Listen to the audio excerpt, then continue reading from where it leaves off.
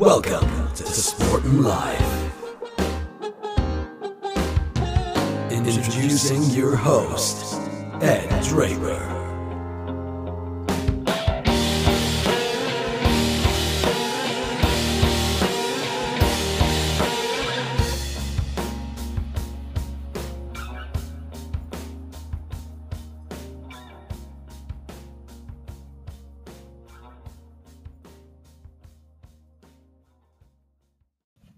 Hello there, welcome along to the podcast Sport and Life. How are you? Welcome to another week, December the 13th.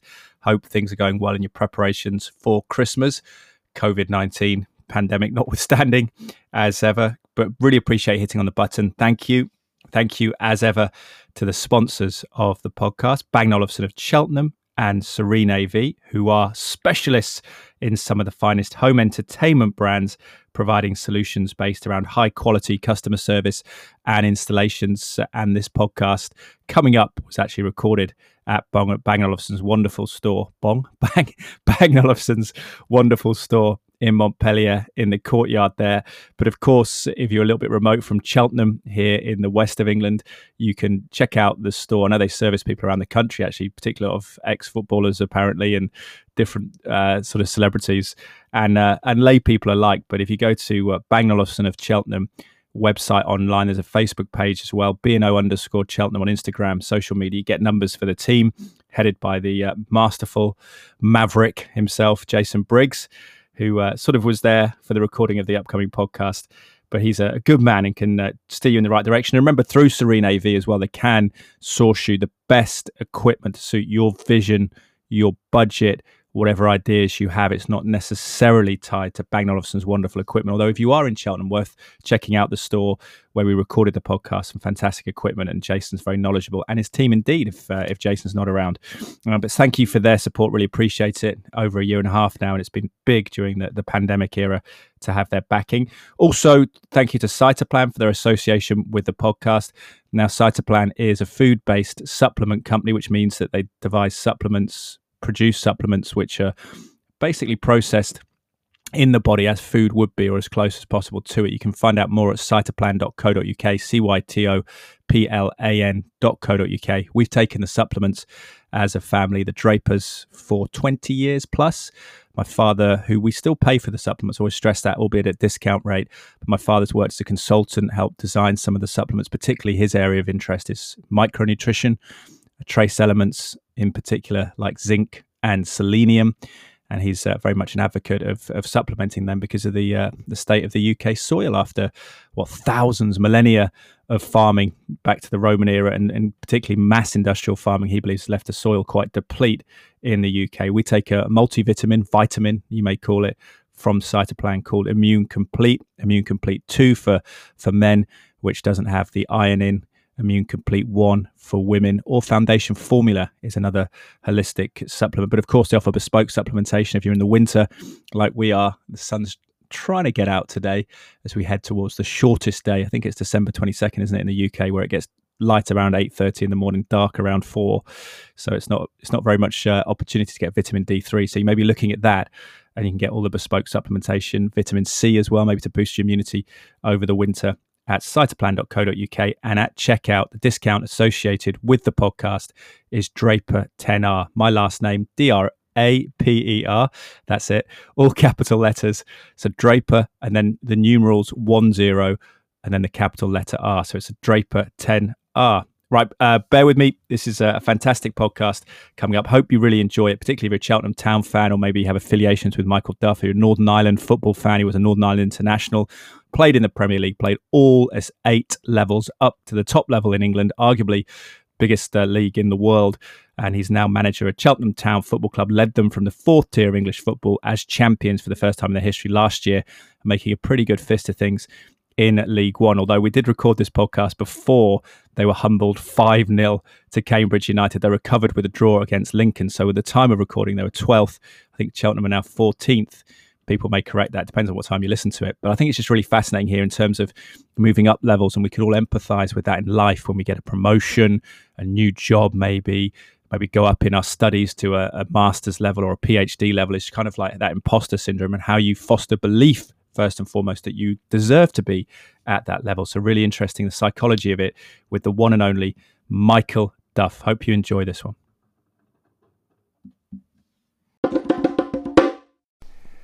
Michael Duff, great to see you again. Here we are in the hallowed turf of Bang & Olufsen of Cheltenham, sponsors of the podcast and of Cheltenham Town. It's good to be here. I'm just worried we're going to sort of turn away too much business if we stay too long. But I know, it's quite comfortable. It's a lot better than my front room. I know that. It's very nice. But Howard Triggs, it's good to see you, because we spoke pre-season, didn't we, about all the objectives, thoughts on League One. But it's gone pretty well at the time of speaking, and this will go out probably in the next week or so. But at the time of speaking, halfway in League One, 12th. Yeah, not quite halfway, but obviously. Or halfway in the table. Oh, sorry, 12th, yeah. Well, four games we will be halfway. So I think there isn't a person associated with the football club that wouldn't take where we are now. I don't think. I think it'd be greedy, or maybe a little bit foolhardy to. You always want more, but I just think you've got to accept where we are. And it's been tough. We've had a few punches on the nose, but that's part of learning a new league. A lot of the players haven't played at this level. So that's the thing. The thing we said when I spoke to you last, I think it was, can we be competitive? Yeah. And the one thing we've definitely been is competitive, and we've picked up some good results along the way as well. So, in answer to your question, it's been a promising start. Them not playing in League One before, I'm just in the middle of putting my phone onto Do Not Disturb, but it's interesting because of the fact that they have to have the belief to be in League One. Some of them will have had experiences, obviously, at bigger clubs in the past. I know Will Boyle played at Kilmarnock, didn't he, in Scotland? There'll be a controversy about how you compare that level to the English football. But how much is that what you say to them, or how much is that what they do, and then come back after a game and think, oh, I deserve to be at this level? Probably what they do. Work talks cheap, but they worked hard last year for this experience. So it's just reminded them sometimes how hard last year was to get into this league and the new challenges, and some of the grounds we've already been to are amazing, and we're playing against bigger teams and players that have played at a much higher level. And as the game sort of ticked along, the confidence grows within the group, because they're like, well, it's not all that. It's not a completely different level. We can definitely compete here. We're good enough. It's football. Yeah, exactly that. So it's 11v11. We have to turn up in terms of mentally. Sometimes we've had a couple of games where we've not quite switched on, and for whatever reason they just don't turn up, and we've been beaten heavily. But they're horrible at the time, but they're a good reminder of how far we've come, but how you just can't turn up and think, oh, we've arrived now, we're good enough, because it does tell you quickly that no, it doesn't work like that. It must be powerful having you as the head coach. I'm not blowing smoke up your backside, but the fact that you'd gone the 8 levels up to the Premier League, to mention the stat we always do when we talk.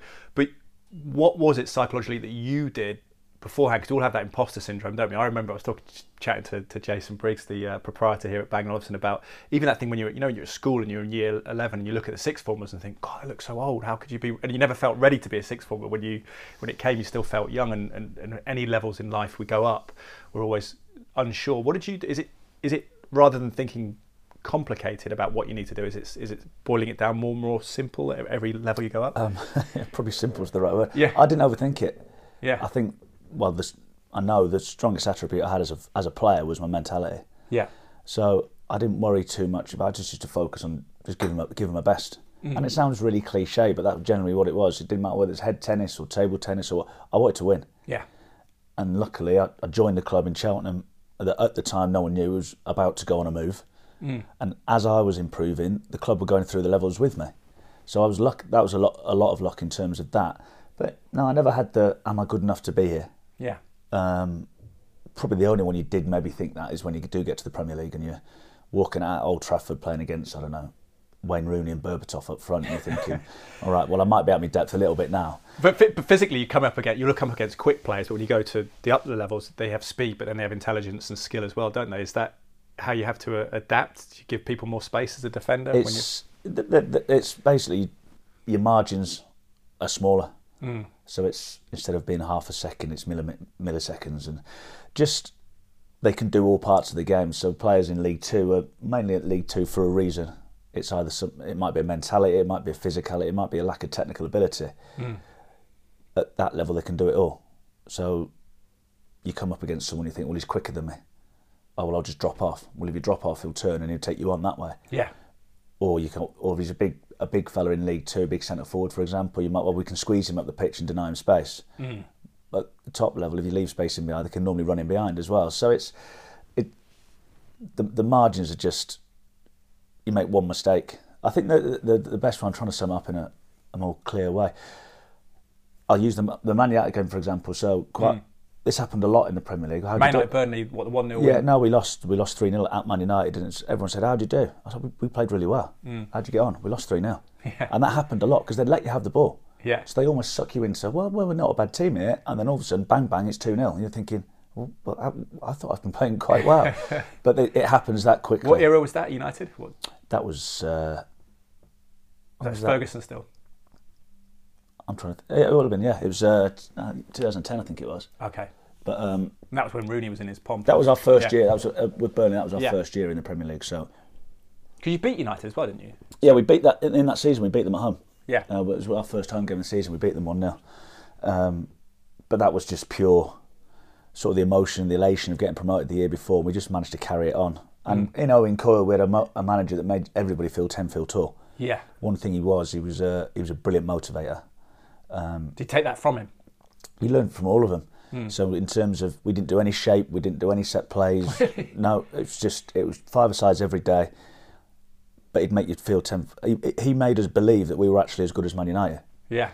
Now, what component is the tactics versus the psychology, do you think? Because people say it's 75% of elite sport is how you feel, how your mindset is. Yeah, well, I think that's why I like going into other sports in terms of my learning now.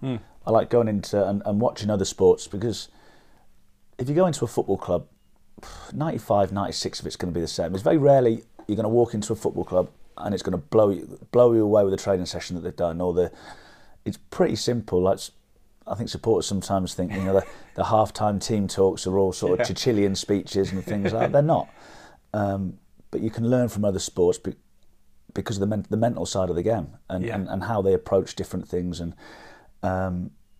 you compare Coyley to Dyche in terms of personality, completely different, but they were both successful. Now Dyche has proved that he's been successful over a sustained period of time, which is probably where the Coyley one fell down a little bit, because at some point you have to have a little bit more structure to what you were doing.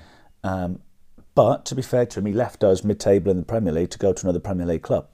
So go to Bolton. Yeah, that's right. Yeah. So that shows you within 10 years we just got promoted with Bolton in League Two. So it shows you how far they've fallen. Yeah. But no, it's learning from all of them. There are lots of things that you remember.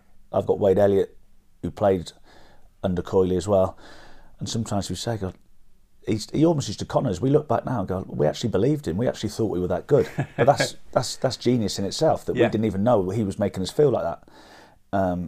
Then obviously, people like Steve Cotterill, Eddie Howe, Sean Dyche do it all completely different. So you try and, everyone says the same thing, but you do try and take little bits that, how did he make us feel like that? We've got to try and make our players feel like that sometimes, and not all the time, but I like a little bit more framework and a bit structure to it as well. And you beat Steve Cotterill, didn't you, Shrewsbury manager? And not beat Steve Cotterill, but you beat the team. And he obviously one of your, I guess, mentors when you were a player. What was that experience like? Obviously, it's good to see him well after his COVID struggles. Well, yeah, first and foremost, it was nice to see him on the touchline. Excuse me, there was a big... have a sip of coffee if you want to go. There's a big thing made of it just because of our history in terms of, I got into the team at 17, 18. Master and the Apprentice kind of thing. Yeah, they tried to drum it up like that. And I thought it might feel a little bit weird, but it didn't, because as soon as the whistle blows, you just want to win. Yeah. So I'm not looking into the other dugout going, well, I hope the lads win because I want to beat him. It doesn't matter who stood in the opposite dugout, you want to beat them. And then it was nice to see him. Luckily, he came the week before. We played the week before, so I saw him in the boardroom for about 40 minutes then. Oh, nice. So it sort of took the weirdness away of... Does he still live in Bristol or around here? No, I think he's still based in Bristol. Okay. Obviously, he probably stays a couple of nights a week up at Shrewsbury. But it was nice to get all that sort of awkwardness and the weirdness, knowing that the game's coming, that we could get all the chats out the way. And then match day, it was just a normal game. It was just my team against his team. And luckily we won. Obviously, they had a man sent off, which probably helped us. But I think we were good value for it in the end. What did you get from Steve Cotterill, do you think, when you look back at it? in terms of his style, his knowledge? He was driven, and similar to myself in terms of, and he was a good coach. He could definitely pick a player. He could set up tactically really astute. You know, he could see something in a game and he'd just move somebody 5 yards and all of a sudden the game would change. So things like that have been, he's been really good. And you look at the career he's had. He's managed a lot of games and at a really good level as well. So, and he took me to Burnley as well. So I got a hell of a lot to thank him for. And the two people that I fear of repeating it, it would be him and Sean Dyche. Now Dyche is slightly different because I went to him when I was older. So I speak to Dyche more, but that's more because you were a fully formed man at that time. Well, I was. Yeah. I think I was 33 when he walked in the door. Wow. So I played for him for 5 years, and then I worked under him for 2 years. So I was me as I am now as a manager, a lot older with kids.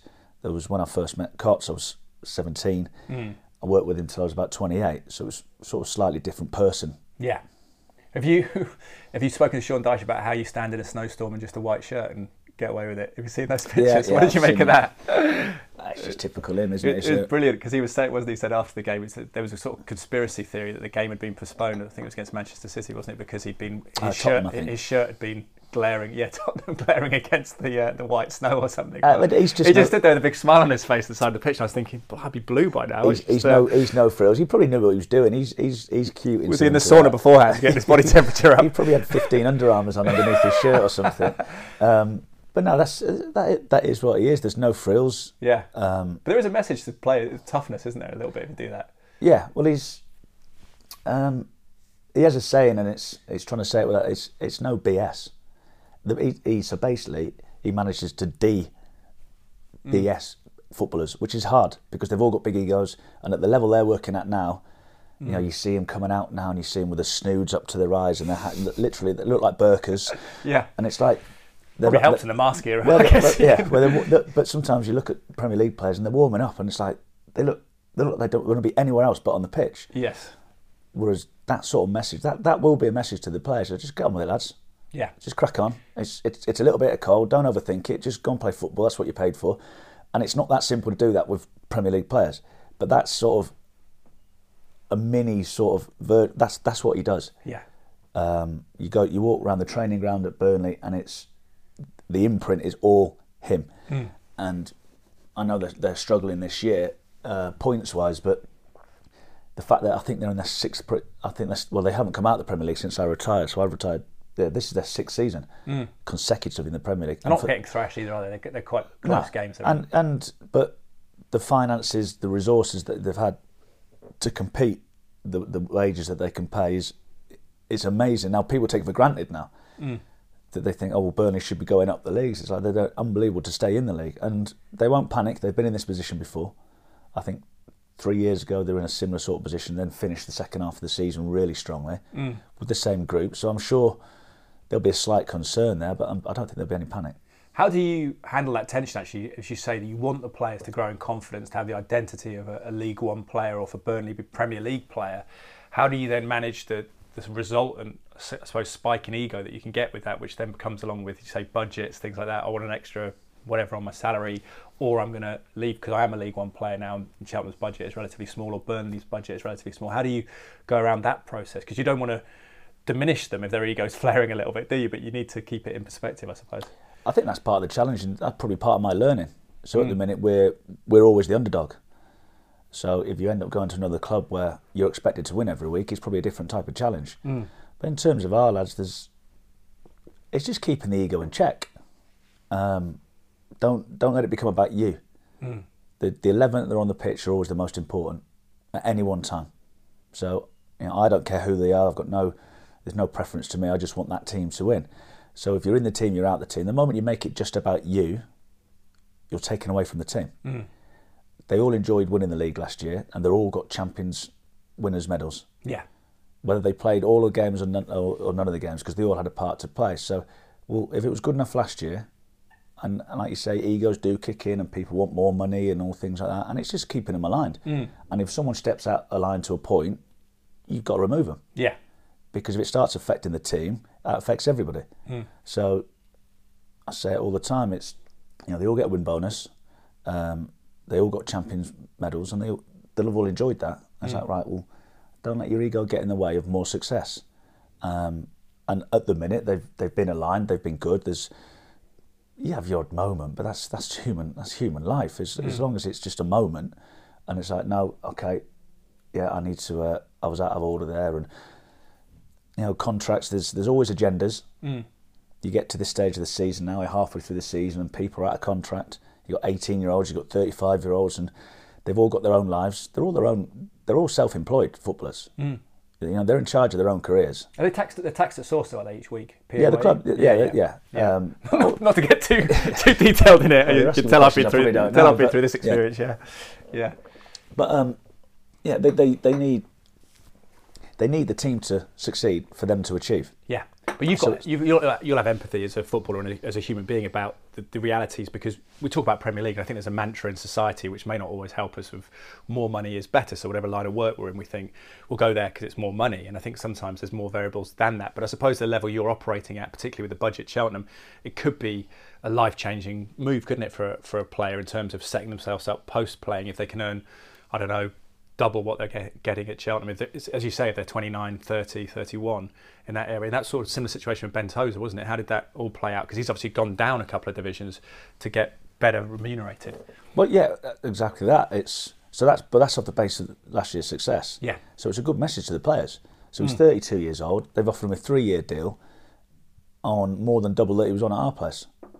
So when it comes about, he's like, I've got to go. I understand that you've got to go, but we need to get paid for it as well. Yeah. And ultimately, we got the money that we wanted, good money for a 32-year-old, and he got his move. Do you think the player has to factor in their own age in that? Is it significant? Do they look at it? It's a short career, isn't it? If you're 25, is it a different decision because you're thinking, I could get more money outside of Cheltenham, but actually this is an ambitious club doing really well. I'm better off staying here. I'm happy. I'm playing football in the long term. Because that's sometimes we play the short-term, long-term game, don't we? Whereas in football, the long-term is what everyone else's career is short-term because 5 years is a long time. I think it's down to the individual. But at this level, very rarely 3-year contracts are given out. So there's the security behind that at 32. It's going to take him to 35, guaranteed X amount of money, which is very, very good money. So you can't begrudge him that. Yeah. You know, he's got a young family. He's got 2 young kids, and ultimately he needs to look after his family. Like I said, they're all their own individual companies. But the message to our lads is, well, he's only got that based off last year's success. Yeah, and so things like the FA Cup match against City being on national TV. Raising profiles and all things like that. So we have to keep winning as a team for any one of the individuals to maybe get plucked out of it. So that is, and it always has been the message, that the team are always more important. It's not about me. You know, the moment a player makes it about me and you, was distracting from the team. Yeah. So I don't shake a player's hand when they come off the pitch. I don't know whether I've told you this before, but the reason why I do it, and the players get told this as well, it's not that I don't respect them, but when you sub a player, some of the time, if they disagree with it, their ego's going to kick in. You kind of want them to disagree, don't you? Exactly. Yeah. But you don't want it to come to a point where just come off the pitch. You don't want a scene. So how many times do you see a manager, the player's not happy, the manager goes to shake his hand and he throws his hand away. And he's made it all about you and the manager. Yeah. So there's a game going on. Yeah. So I just say, well done, sit down. If we want an argument or anything, we'll do that in the office. Yeah. So it's not about, you're not distracting from the 11 on the pitch. And the players know that as well. It's not personal. It's not. So it's consistent. It's keeping a consistency of exactly conduct. that. They know exactly what's happening. When they get subbed, I'll say well done, but I'll walk over to them and shake. But if they get sent off, I wouldn't do the same thing either. So it's like, well, let's just park it up. Let's concentrate on the 11, whoever they are at that moment in time, and then we'll pick it up afterwards. But you'll have empathy for the players as well, because you're in the same situation. We've talked about the opportunity to grow and aspire to another opportunity if it comes up. But for you, I suppose you must be factoring in things not only related to salary, particularly in management world, because you can't just go based on a salary package, can you? There's a lot more to consider. It seems that you're biding your time for an opportunity that's right all round, which is difficult in management because you're usually coming into a crisis situation. I'm the same. I want to go manage as high as I can. And I don't think I'm being disrespectful. Well, I'm not being disrespectful to the club. The club know that. But that doesn't mean I'm going to jump at the first opportunity. It means that the team have to keep doing well. the team have to keep doing well, otherwise I don't get my opportunity. Yeah. So it's factoring all those things of lifestyle, location, type of club, where am I going to have to live in terms of like the family setup and all things like that. So they're all things you factor in. The players are the same. Are you going to move to the other end of the country for another 300 quid a week? I don't know. Some players might, some players won't. But they're 18 maybe or 21. Exactly that. Yeah. So stage of career, all those things that you need to factor in. But ultimately, the things that we're talking about is because we're going quite well at the minute. If we were bottom of the league, no one would be talking about any of our players moving on or me moving on. So the key is, don't look too far down the line, because you'll trip up what's right in front of you. But it's funny, people say to me at Sky Sports almost, I think what it's come to the attention now that how well Cheltenham's doing is, how come Michael Duff's still there? And people say they're surprised you're still there. Do you entertain questions like that? What do you say to people who say that? I don't deal with hypothetical questions. No. Because it's what if I walk out the shop now and get hit by a bus. So I try and concentrate on the things I'm in control of. But it sounds like it's a good place to work. We've got a good environment. There's no doubt about that. And that again, that's something that you might factor in with players. So for the sake of an extra couple of £100 a week, do you want to go and work somewhere where you're not going to enjoy it? Yeah. That's the thing, because what the players know now, they know exactly what they're going to get. I think I don't think I'm being big-headed when I say that it's a really good working environment. They all seem to enjoy coming into work. We've got a really good group, that's the one thing we've managed to keep quite over 2 or 3 years, because the player turnover has grown a little bit. So to keep that good group and still have the good group is important. So again, they're all things that players got to factor in. Have a sip of coffee by all means. But it's interesting, we spoke to Reg Varney on the podcast recently. He's transitioning into being a fitness coach, and he was just talking about how he wants to come back to Cheltenham to watch some games, how he's still in touch with the leadership team, how much it meant to him. And for someone who's had a career like that and been up in the Premier League, and saying how much Cheltenham still means to him, and that experience at the tail end of his career, it's powerful. It's powerful listening to that. I'm sure it's a great tribute to you. And I was reading in, I think, the irishnews.com website about the dissertation you've been doing on managing stress. How has that been in particular? Because when we go up levels in life, we almost have this psychology of, I need to work more, I need to work harder. How have you managed to balance that, and how much does the dissertation help you balance that? Because actually, there's only so much work we can do to be effective. Yeah, well, it's the football diploma. So it's run out of Liverpool University. So that's just one part of it. I think there's 6 or 7 parts you need to do. But it does. I think what this course is teaching me is you're actually doing quite a lot of it. You just don't know you're actually doing it. So it's just sort of like logging it all in terms of, that is important, that is. So you've had to write about a stressful time. That was the dissertation. So my first 10 games, never won a game. I'm commuting up and down the motorway, thinking, and it's like, well, I've had my time again. Because you were still in Manchester. Yeah, I'd do it I'd do it completely different. So it's, I think I said in that piece, there's a professor of sleep came in and spoke to us, and he's like, well, you're all on these courses to make yourself better. Whereas as a player, you're in the gym, you do this. I'm on courses, I'm going to watching other teams. And he said, well, you sleep for 39% of your life. Yeah. You're at work for 19% of your life.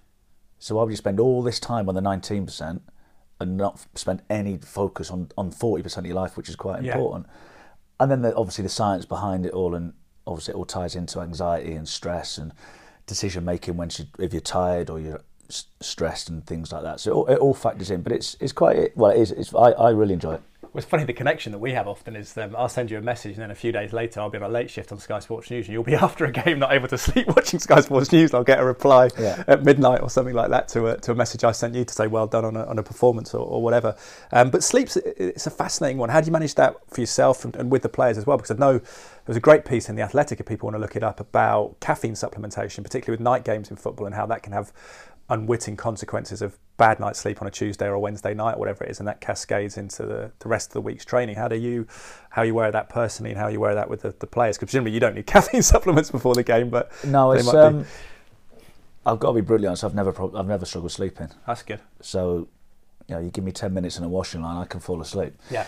Obviously you get your moments where you do wake up in the night which is the anxiety and the stress of a team will just pop into your head. But as a general rule, I'm not bad at that. I'm okay. I think I've definitely got better with my life balance this year. I've realised that I don't have to be in the office all the time. I've given myself a bit more time in terms of I've started going to the gym in the mornings now and just trying to look after myself better. Escapism, just for because stop your mind. I've had 3 years where it's been full tilt, and it's like, the club's going to fall apart if I don't do this and I don't do that. And so I've had a couple of days off this year where I don't turn up on a Monday, and they're all still there on a Tuesday. It's not going to fall apart. I'm not that important. So you have to do a school run on a Monday, do you? Well, it's not every Monday. I've had a couple, but it's just, that's one thing I've learned this year. I'm definitely in a better place in terms of that this year.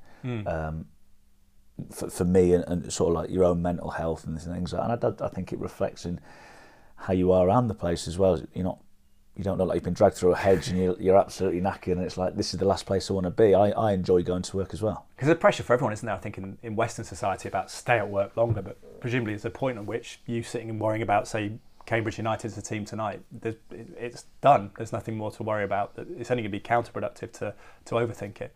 Yeah, well, I think that's probably one of my strengths, is I don't overthink things. So we've got Cambridge tonight. You just said to me what you've been doing. Well, I've been watching Lincoln this morning because tonight's done. As in terms of, I can give a message now before the game, but the players should know their jobs and their roles now. If they don't, then we're in trouble. Obviously, as the game's going on, tactically you can tweak a few things, but there's not a lot I can do about tonight now, other than a few little tweaks. So your focus just moves to the next game. How much time do you spend on each opponent? Is there a certain amount of tape you watch? Or? It depends. It depends on if it's midweek games. Sometimes you play Saturday and you've got a game Tuesday night, where you've got a debrief Saturday and prep on a Monday, and the players are on a second day recovery, so it's difficult. Yeah. So that's where you hope that the structure of your team and the way you want to set up is already built in from pre-season. Generally, that's when you want the foundations laid. So it's tough that you don't get a lot of time to to prep on those sorts of things. But it's interesting when you sit just about the caffeine and the sleep and things. It's that's, you play on a Tuesday night. The players sometimes want to get to sleep till 4 or 5 in the morning on a Wednesday. Yeah. Then they're back at work, and then we might have to go and play. So they work on a Wednesday. They'll come in on a. No, I don't get them in on a Wednesday. I think the psychological rest is more important than that they're actually going to benefit physically from sitting in a car for an hour to do a 10-minute cool down, to sit in an hour to go back again. So, but we haven't. But we might have to go to Sunderland on the Friday. Yeah. So that travel, again, supporters wouldn't realise when they hear Champions League players going, oh, they're tired. I was like, well, I don't know, but they've played on a Tuesday in Eastern Europe. Yeah. They'll fly back and, well, sometimes a lot of them stay over now, but they'd fly back to 4 or 5 in the morning. Frank Lampard saying he went straight to the school to drop his kids off or something. All that, and then they get like a day's recovery, and then they've got to go again. And so I don't think they're tired because they can run 10k a couple of times a week. Yeah. But it's the mental tiredness of and the fatigue that's what people don't see, is that's hard. And the emotions at that level, the adrenaline, the exposure, the pressure, that's all. It's a lot. Yeah. Listen, they do get paid a lot of money, but quite rightly so as well. Well, I remember playing five-a-side at 10 o'clock at night, and I was supposed to be up at 4 in the morning, and it was a nightmare when I was doing that, and that was just with friends, so it's not even the same thing. But you just get your hormones get going, don't they? Firing, your adrenaline and everything like that. It's challenging for them to turn it around. What about music, quickly? Because there was a great book that John Palmer's been overseeing to come out, Where All Your Dreams Are Made, which was based on an Oasis lyric. Apparently Oasis, What's the Story, Morning Glories played a key part. Or music generally, you're talking to me about, it's almost like the Pavlov dog thing of resetting the mindsets of the players around music. Well, they normally have a DJ before a game, and I'll be honest, it's not great. It's not my scene. But after the game, it's a lot more chilled out. So I think I'm not sure. I might be Charlie Raglan or something like that. And it's funny because during my playing career, we did similar type things. So there's a couple of songs that it takes you just up to the dressing room. After you've just won a game, and obviously last year we won the league, so you won more games than you lost. So that song becomes sort of carries an importance, and that song will go with whenever they hear that song now, they remember about last season. So some of the young lads must not even know who Oasis are, though. That's the funny thing. Well, isn't it's scary. You're working with lads now that were born in not even 2000s. I mean, like 2003s and 4s and things. Now we've got a 16-year-old travelling with us every day at the minute. So he was born in 2005. Yeah. So amazing. But it's. I think it's a powerful thing, music. And some of them don't listen. They've got their own, the headphones or the AirPods or whatever they use now. But we put music on at half time as well. So the music always goes on before the game. That's gone back to the Crazy Gang back in the 80s. So, but every club does it now, and it's sort of to try and get them into their zone or whatever. It becomes a routine. So what we do is we'll try and win. Don't think about the game. Just run as hard as you can for the next 48 minutes, and we'll see where we're at. If we're 1-0 up or we're 3-0 down, we'll reassess, we'll rejig, we'll change the team if we have to change the team. We'll put the music on, refocused, and then start the next half well. How long do you speak for at half time? Not long. No. I give them about 5 minutes. So the whistle blows, they all walk in the dressing room. Yeah. I give them 5 minutes. I'm in the office with the staff saying, what do we need to, what have we seen? So Wade Elliott comes down, who sits in the back of the stand, so sees the game from a totally different perspective. So he'll have the first 2 minutes because the rest of the coaching team, we've watched the same game. And do you have a limit on points that you can, because there's so much information I guess they can take in? We try and limit it to 3. And you try and take any emotion out of it as well, because sometimes you want to come in and you want to kick the door down and throw teapots and. But personal comments to players, either well done or you're not doing it or whatever. Do you leave that out of it at that time? No, well that's normally so. I'll sort of give an overall view of, and a lot of the time you say, "What do you think?" And they'll tell you exactly what we're going to tell them anyway. They're not stupid, but we'll try and give 2 or 3 points, and then they'll have a few minutes. But that's where the staff get in and amongst individuals then. Rather than out them in public. Oh, well, I don't do that anyway. No, I don't do that. So we were awful on Saturday. It's the Wimbledon Cup game. Yeah, which sounded all right from afar, but I wasn't watching it. But we had an analysis session yesterday, and it's I've been a player in an analysis room, and you're frightened to death. You worry all weekend about going in because you know the manager's going to finger me. He's going to point the finger. He's going to say I'm this, and he's going to say I'm rubbish. And I know that, and it's horrible getting outed. So we don't ever use anyone's name in terms of the analysis room. It's right. Well, whoever's in that position, I want them to do this. Yeah. If you made a mistake, you don't want to make a mistake, do you? It just creates anxiety, which you talked about. So it's I famously I won't tell you who it was with, but we got punished for getting beat. Yeah. We had to go in the next day, and we had to watch the video back. And at half time, the camera zooms into the centre circle, and the manager made all 25 players sit and watch the centre circle for 15 minutes, which for me, I just don't see how that's beneficial. Because all that's going to do is annoy players. Yeah, they're not. No one's happy that they've lost, or no. Well, you can't make it. They're not. I don't think they've lost just because they lose. It's like, well, you're rubbish now. I don't like you lot anymore. It's like, yes, you get frustrated and things like that. But if they can use it as a learning tool. Now, if we go and deliver the same performance tonight as what we did on Saturday, then that becomes a bit more of a concern. But the things that we showed them, we're hoping that they learn from that and go, yeah, that's not quite how we want it to look, and then improve on it rather than just being frightened stiff and of not opening up and not. It takes courage and bravery to accept criticism, and they talk amongst themselves as well. So, well, what do you think? What do you think? And they have a bit of conflict that way as well, which I think's a positive environment. Yeah, no, it sounds really positive. In terms of the differences for the players, and I appreciate we're spending a time on a match day, so we'll wrap it up shortly.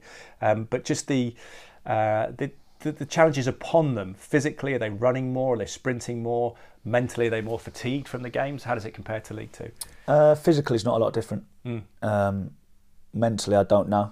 That's something that's difficult for me to put a scope on. It's more a subjective thing. I feel more tired after a game than. Yeah.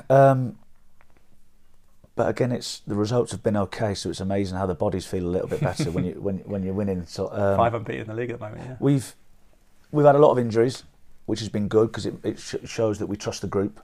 It's not just been a case of our success in the last 2 years has been based on a back five, of which the 3 centre halves of that, none of them played this season. Yeah. So other people have had to come in, and we've had to find different ways. Now we're starting to get fit. The squad's starting to look a little bit healthier again. So Will Boyle coming back? He trained fully yesterday for the first time in a long time. Charlie Raglan played half an hour on Saturday for the first time in 12 or 13 weeks. So that's the fact that we've had some really good results with 6 or 7 key players out. Been playing 3 at the back still, have you? Well, we've had to flip to a 4 sometimes because. Has Sean Long been playing at centre half sometimes? He's been outstanding. Yeah. Well, in any position we've asked him to play, to be honest. But yeah, we've had to change to a back 4 because we've only had 4 defenders, so you can't play a back 5 with only 4 defenders. So we've had centre forwards playing at right wing. You could coach Sean Long though, could you? Could you play centre half and full back? I'd like to think I can coach all of them. But like personally, you can say to any sort of more detailed. He's been good. I feel sorry for our defenders sometimes, and I had him in a couple of weeks ago, and it's like, right, defenders stay in because that is my thing. That's the one thing. If I don't know how to coach a defender, then I'm in trouble. So they probably get it more than anyone else in our team, in terms of that isn't good enough. I want that. That's good. That isn't good enough. But I think they enjoy it. Some groups wouldn't enjoy that. They'd think it's too much. But I think that ours like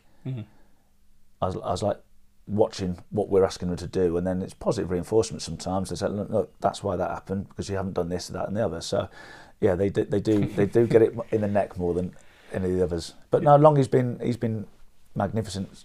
All season. That's good. Well, that's good to hear.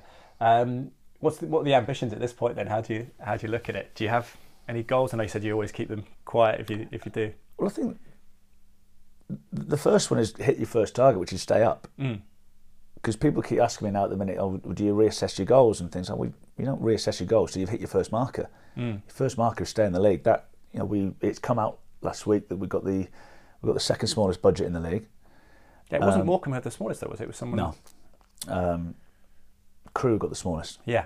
But they have a lot of under 21 players which aren't factored into that as well. So there's a good chance we would have the smallest budget. But don't reassess too soon. We know where we are in the food chain. So once we get 50, 52 points, if we get 50, 52 points, then you might reassess where you are.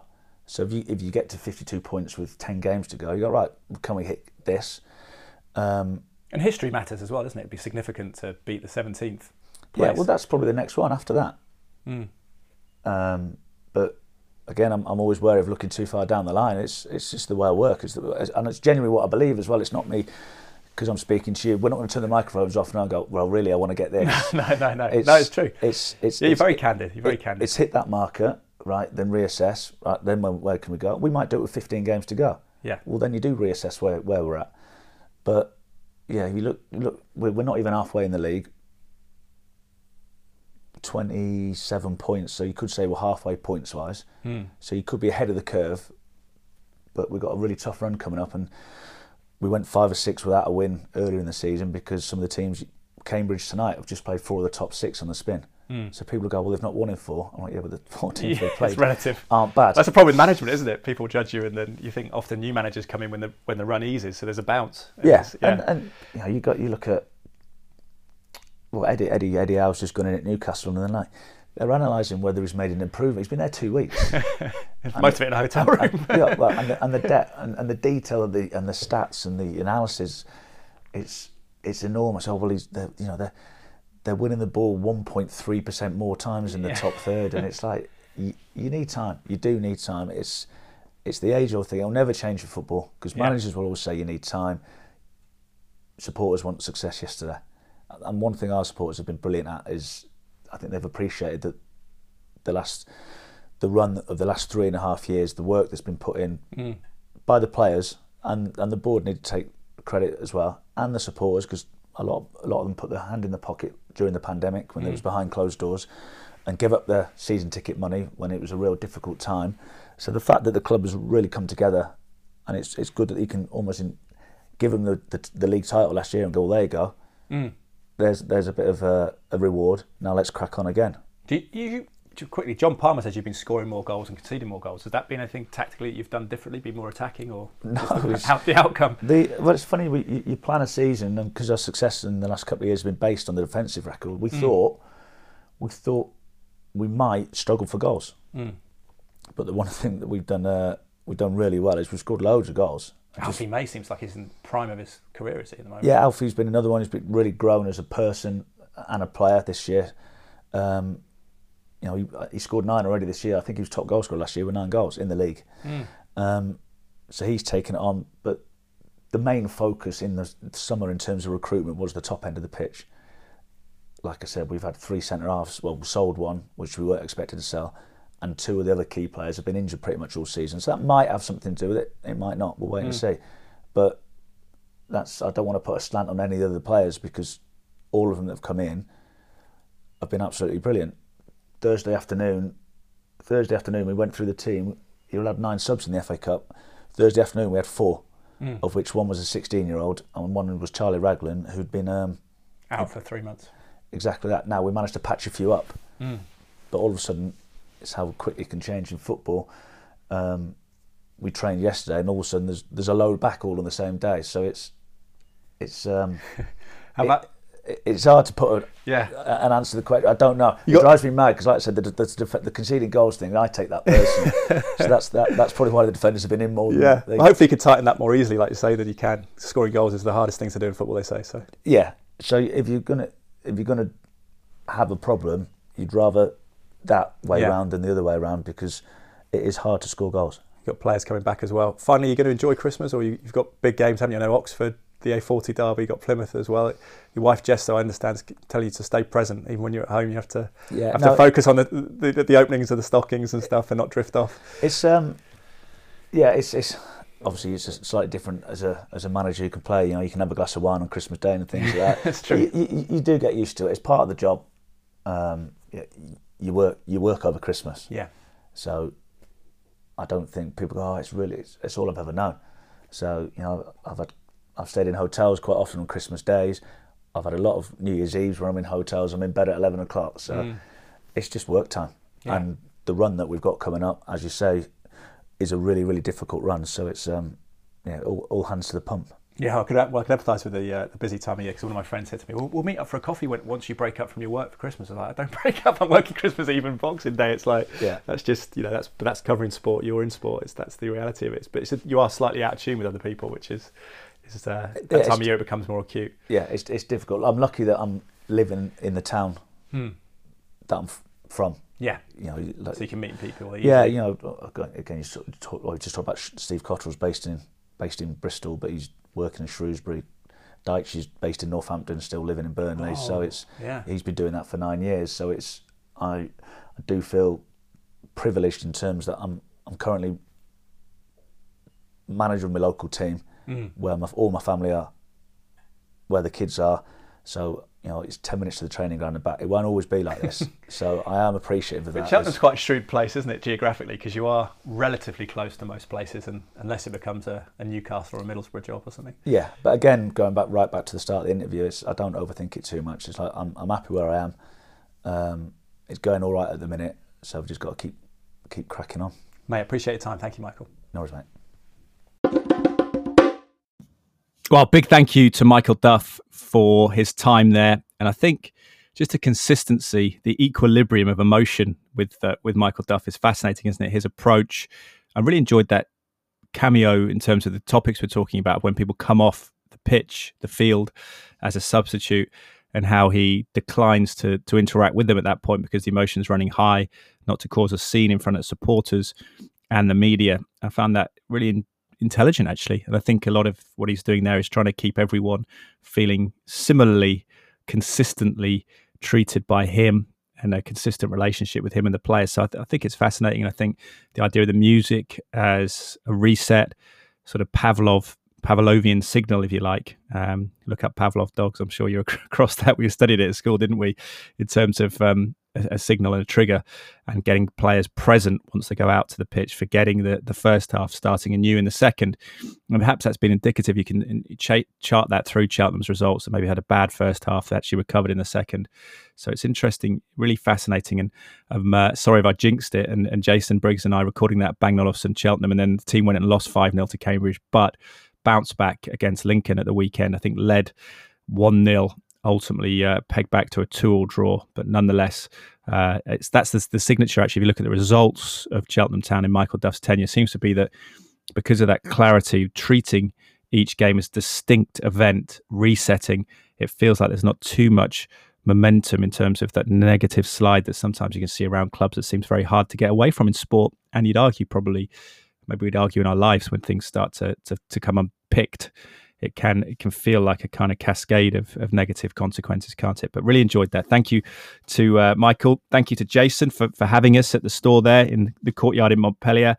Bang & Olufsen of Cheltenham and Serene AV are the sponsors of the podcast, and they're specialists in some of the finest home entertainment brands, providing solutions based around high quality customer service and installations. A couple of pictures, I think, on their social media as well this week. Check out B&O_Cheltenham of myself and Michael, and Jason Briggs makes a cameo appearance in those photographs as well. Beautiful store there. Check it out. And if you are looking to optimize your immunity, and not to complicate any argument over vaccines, etc., not certainly something that I would ever get involved in, but I think also have been dismayed, as the health professionals have on the podcast, nearly 2 years into the pandemic, not enough conversation, brief skirmishes of conversation around holistic health, about exercise, sleep, and body mass index, obesity being a key issue. But I think we do have to optimize our immunity in or out of a pandemic. And there are things we can do to make strides in our life, lots of them, and hopefully cover those in the podcast. And hope to do do a sleep focus actually with a sleep expert at some point.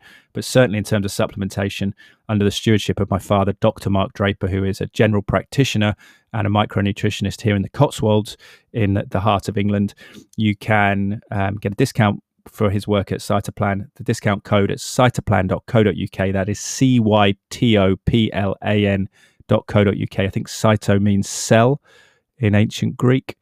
Not that the etymology is particularly significant, but we taken the supplements for 20 years. And if you go to cytoplan.co.uk, the discount code is Draper10R.